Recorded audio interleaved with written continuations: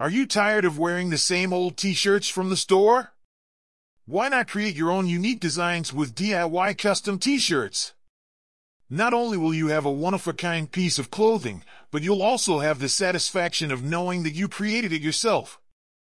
In this article, we'll give you a step-by-step guide on how to make your own custom t-shirts at home.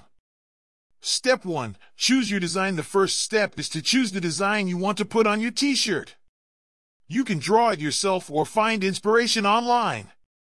Once you have your design, you can either print it out or draw it directly onto the t-shirt.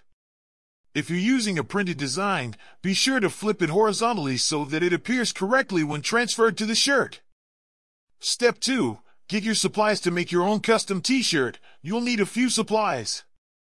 Here's what you'll need: a plain t-shirt, transfer paper, printer, iron, scissors. Step 3. Print your design. Print your design onto transfer paper. Make sure to follow the instructions on the transfer paper packaging, as different types of transfer paper may have different requirements. Step 4. Cut out your design using scissors. Carefully cut around your design. Make sure to leave a small border around the edges to prevent any white space from showing up on your t-shirt. Step 5. Transfer your design. Place your design face down onto your t-shirt. Use your iron to transfer the design onto the t-shirt. Be sure to follow the instructions on the transfer paper packaging for ironing times and temperatures. Step 6. Peel off the transfer paper. Once you've ironed the design onto the t-shirt, let it cool for a few minutes. Then, carefully peel off the transfer paper to reveal your custom design. And there you have it. You've made your own custom t-shirt. Wear it proudly and show off your unique style.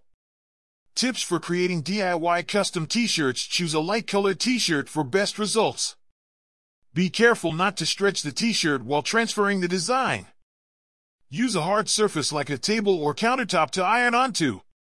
Make sure to let the t-shirt cool completely before wearing or washing. In conclusion, making your own DIY custom t-shirts is a fun and easy way to express your creativity and style. By following these simple steps, you'll have your very own custom t-shirt that you can wear with pride. So go ahead and get started on your next t-shirt project today.